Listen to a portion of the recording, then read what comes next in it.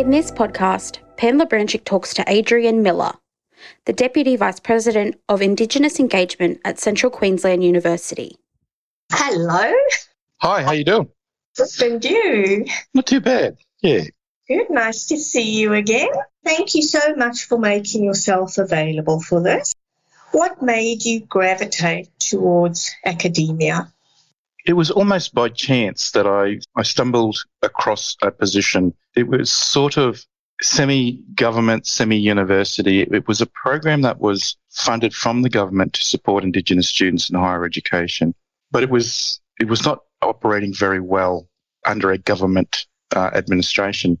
And the government knew that. There was a gap in the kind of way it was administered, and that required someone to have some insight into undergraduate programs at higher education. So I was just almost stumbled across it.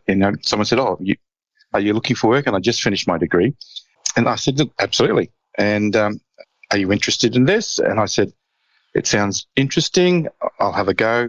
Anyway, it was a really interesting experience because it was a way in which governments were outsourcing lots of Indigenous programs at the time. And it was a way in which universities could take an opportunity to administer government programs. And so after a little while, I managed to identify some huge challenges, having someone in between. Someone really needed to be on the government side administering it, or someone on the higher education side administering it.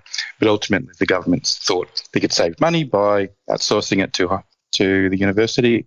And it was one of our test universities, the first test university in Australia to do it. And I fortunately fell into that role.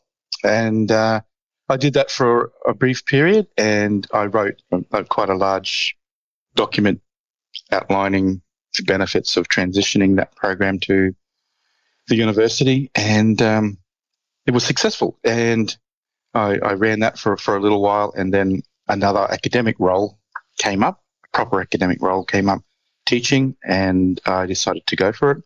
Was successful at that. So it was just kind of this small doorway that opened to a larger doorway, and then I managed to get into an academic role of teaching. I enjoyed teaching, and even though I don't think I was very good at it at the beginning, and I could freely admit that, I did seek mentorship. And I kind of reflected on my own lecturers and how they delivered, and thought, well, I knew that guy was particularly boring, so I won't try to repeat. So it was almost like a reflective practice kind of approach, until I got my own kind of style. Yeah.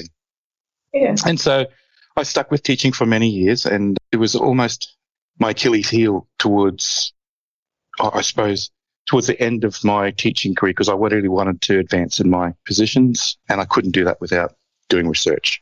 So I stayed within teaching for as long as I could. It's hard work teaching. And I ended up with quite large classes. I think when I stopped teaching large classes, I think my biggest class was something around the 400 mark. Wow. And that was, and with limited resources, I had to be quite innovative with the kind and style of teaching that I needed to do. And so I also gravitated towards online learning and teaching, and embraced all that technology. Did podcasts like this and vodcasts as well, and all sorts of things in the mid-2000s. And that was really a good thing for me, because I did some evaluation around that and thought it was working quite well. Yeah. Mm. But the challenges of staying in academia is that you need to do research. Yes. And so I really needed to pull myself away from the teaching role and learn and embrace a new form of being an academic. So I wasn't a balanced academic at the time. I was 80% teaching. I was just dabbling with a bit of research. Yeah. And that wasn't going to help me progress as an academic. So I approached my director and head of school at the time. I said, look, I've got some big challenges here. I'm interested in the work that you do, which is infectious diseases. Is there a role for me? And he just said, yeah, absolutely. He took me under his wing immediately, and from there it was just an exponential kind of sort of road of success and research, which I don't know how it happens, but it just seemed to. I've just been very, very fortunate in that space. Yeah. Wow. quite prescient that it was infectious diseases that sparked your interest. Yes, look, it interested me because I was always surrounded by public health infectious disease experts. And so I was rubbing shoulders with people who had normal corridor conversations about this and that and this type of worm and that kind of parasite and this kind of virus. And I found it absolutely fascinating because my background isn't clinical public health. It's actually public policy and planning and look, kind of almost the boring dead brain kind of stuff that students complain about. But I really wanted to get into the exciting stuff, which is what really was what my colleagues were doing. And the reason why I also was fascinated by it, I saw direct impact of their work. I saw some of my colleagues do amazing research and they had impact on saving lives. Yes. And I thought, that's pretty amazing.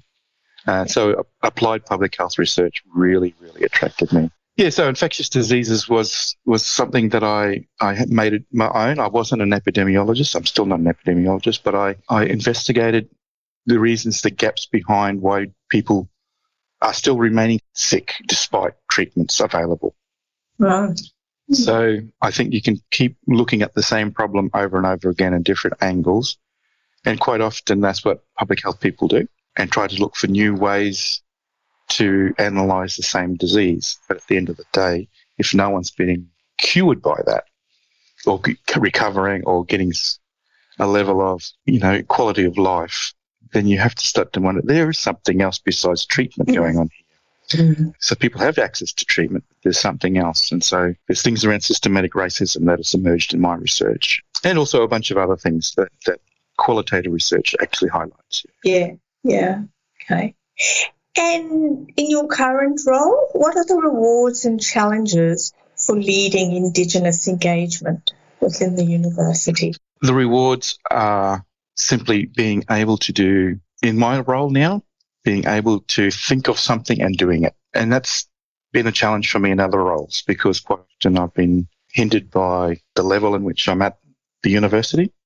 But at a senior level like this, I pitch an idea to my senior colleagues, particularly my Vice-Chancellor, and if it makes sense and doesn't cost too much or I find the money for it, he says go for it. So that's the kind of reward is that I'm actually exploring some of the things I've been thinking about for the last 20 years and now being able to apply them. So it's taken me a long time to get to the opportunity where I can do the things that I've been thinking about. And because I've had such a long time to think about it, it feels like they're working as well. So I've had a long time to reflect over the mistakes that I've made myself, but also I've seen in others and knowing that I don't want to repeat that. Yeah. So I'm doing things a little bit differently and maybe challenging some orthodoxies as well, which I'd like to do, but not in a way that whatever you're doing, it doesn't make sense to me, stop doing it. It's more like, okay, you've got a really interesting way of doing it. We've done that before, by the way. Hasn't proven to be very successful, but I'm going to do it this way. And that's the kind of conversations I have, not only externally, but internally in my head as well. Yeah. And when you're recruiting senior staff, what are the key attributes you look for in that group? Apart from, technical skills and experience. Look, I think I'm looking for indications in my colleagues that they are willing to listen. Listening is the most important thing. And I know that sounds really quite simplistic, but at the end of the day, if I've got something to say that's based on experience or based on my research or based on other people's research, and I present that argument in a logical and meaningful manner, and I notice that people listen to that, then I'm really, really willing to engage. And I'm also willing to compromise. If someone says, well, at this university, we've had these challenges, so that you might have to change your ways in this bit, but ultimately we can do it. And to be honest, if someone shows that disinterest, and that's totally fine. I've got other things to do. And it's not offensive to me. It's certainly not something I'm getting angry or concerned about. It will be a case of where our synergies and interests intersect at another point, rather than trying to say, this is my way and please listen to me. At the end of the day, I think that working in academia, we're working with really, really smart people. And you would expect a smart way to communicate, or a way in which you can show your interest or disinterest without being offensive. Absolutely. Yeah. Yeah. Do you think the rollout of telehealth will provide better healthcare to rural and Indigenous communities? I think it's totally necessary. I think we're on the cusp of seeing something really new and innovative. I think we're also on the cusp of seeing things that may be a sustainable model of healthcare as well. Quite often we've seen programs roll out in remote areas that are time limited because of funding. Now, when you have telehealth, there's probably only one barrier, and that's connectivity. So you're not time limited by resources anymore. So the cardiologist in Brisbane can Zoom or Skype or whatever, and people have done this quite a while already, but it's not resource dependent anymore. So I think the IT infrastructure is actually being rolled out quite nicely, and I see that some of our big telcos are doing it for free, in fact, in remote communities. The irony is that some of those communities have been asking for that connectivity for quite a while, and now a pandemic makes it more essential. So it almost seems like a human right now to have high-quality connectivity. Yeah. It's interesting how the pandemic has accelerated things, where some things seemed years away and it's been possible to go out in weeks. Absolutely. That's the extraordinary thing about it, the pressure of a pandemic. Yeah. So, there's some silver lining in some of this catastrophe. And you rightly point out that it's sustainable. That's huge. Yes. Yeah. Yes. So, over the years I've heard of some incredibly good and successful health programs around eye care, ear, nose and throat care, all the things that affect Aboriginal children in particular. And some of them have been defunded for whatever reasons. Now, we don't have that kind of excuse anymore. The endocrinologists, the specialists around the country can be at the end of a phone line these days. Yeah, absolutely. We recently conducted a survey of all board chairs across healthcare, universities and research institutes, the majority of whom said there was little Indigenous representation on their boards. Do you think there's a way we can start to improve this? I feel the effects of this quite often. I sometimes sit on many boards. I'm the only Indigenous person sitting there. And the challenges are quite often most of the board isn't culturally appropriate or sensitive or informed. And therefore, when you're the only board member or committee member that's there, do you pick your fights or your challenges or your confrontations? Absolutely. You don't do it at every whim of it, because ultimately you've got to progress an agenda that's hopefully beneficial to people. But at the same time, it is challenging sitting there and being the only one there. And so building the capacity around governance training, for example, is absolutely crucial, but also building the capacity of boards to be culturally informed is also important. So it's just not about having, say, for example, a quite a senior board and saying, I think we need an Indigenous representative for some perspective on it. Let's just go and tap someone on the shoulder.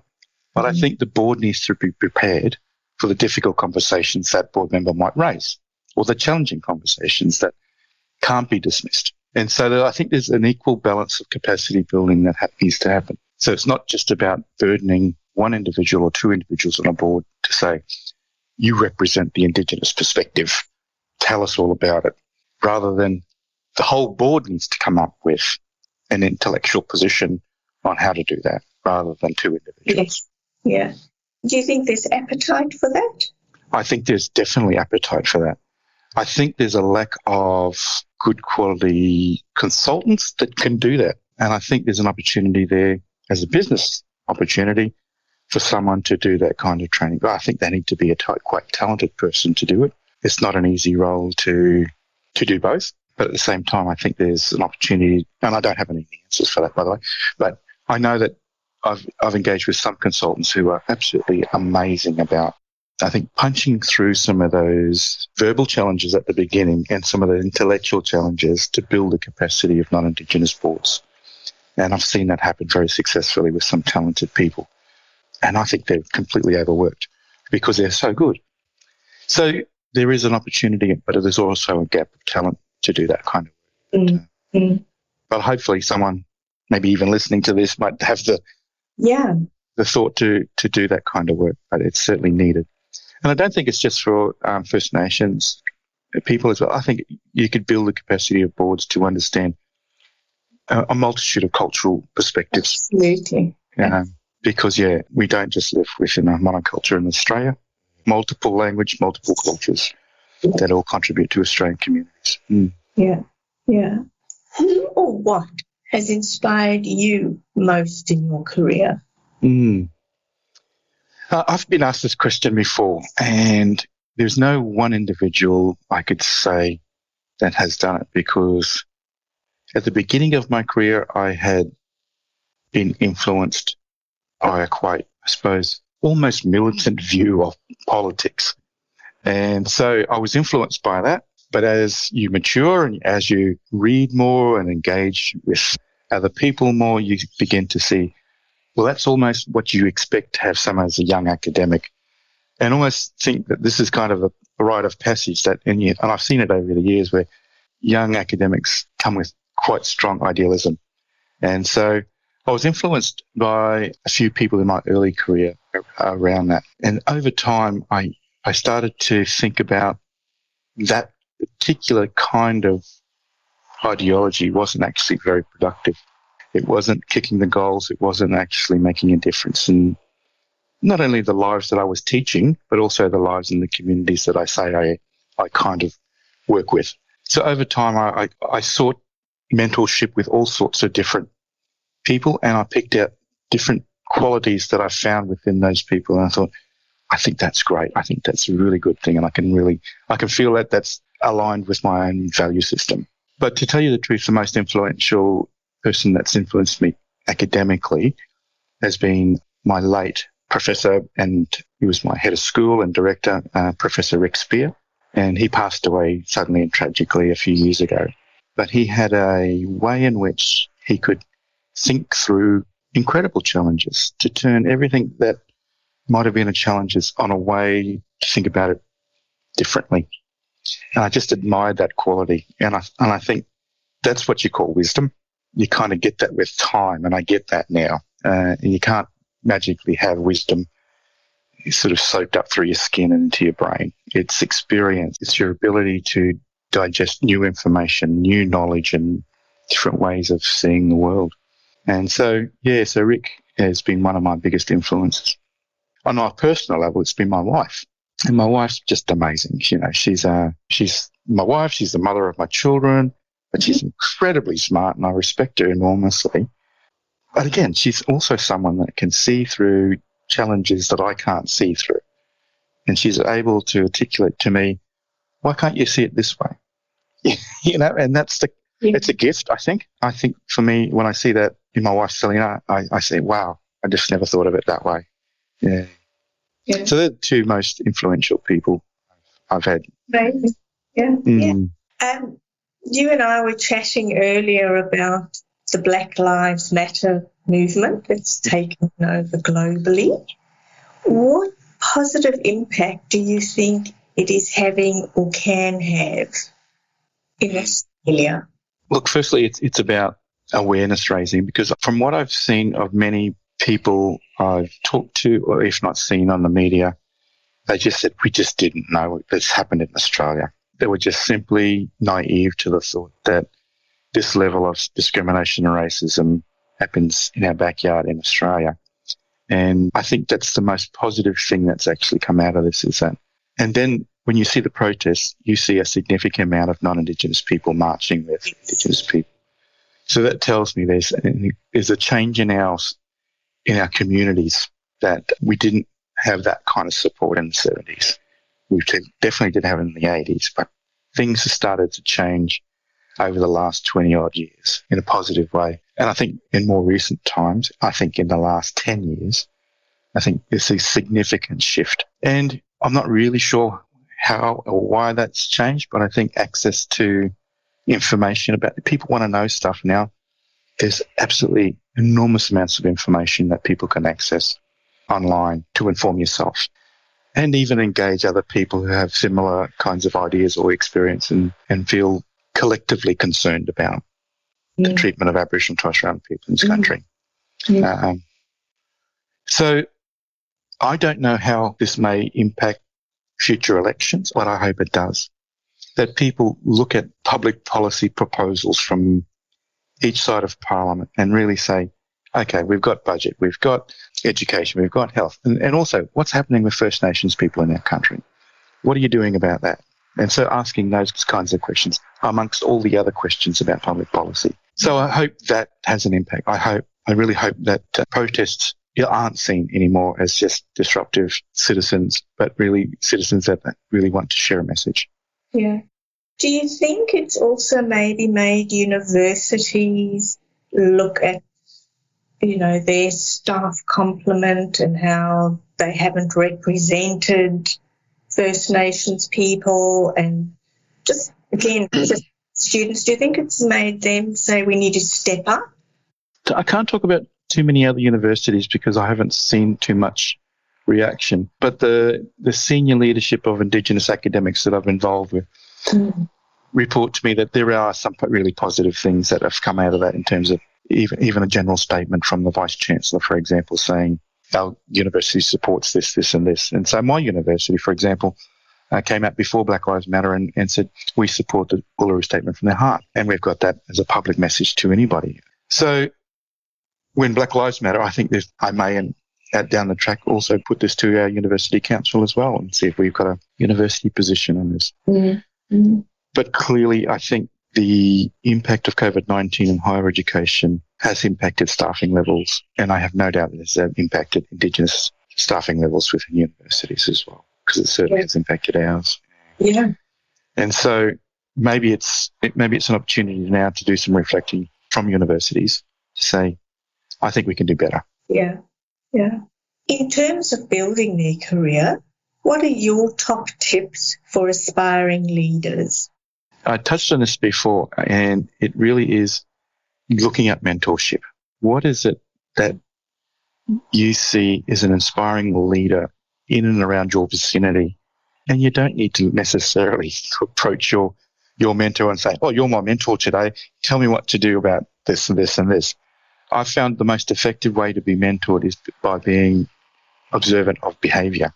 If you want to alert your mentor that they are your mentor, that's fine as well. But for me, it's always been a quiet observance around how did that person change the way the outcome of that particular issue in a gentle, intellectual and thoughtful manner that actually is meaningful. I'm a value-driven person, so that's easy for me to do. So it's easy for me to look at someone and say, that aligns with my value system quite nicely. I think everybody has them, but sometimes not everybody reflects on them. So I think you should reflect on your value systems, and they'll be challenged all the time, and that's okay, because your value systems isn't always the right way in the world, but it gives you some guidance on how to be a good person and how to improve being a good person. I think people need to read. People need to read and not absorb commentary that is not based on any foundation. And I to give you the example of how we've in this country celebrated the shock jocks, the Ellen Joneses of the world, and we continue to celebrate their poor and utter disgusting behaviour. And so it requires us to think and read more widely than take on board some of the political rhetoric that these people seem to splurge in our media.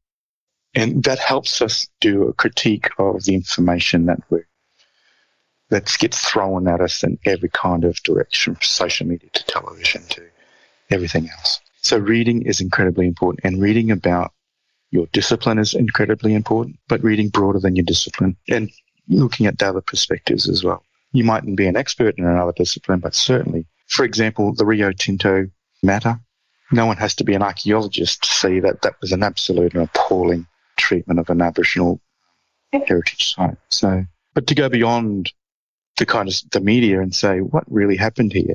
What was the kind of public policy environment that allowed this to happen?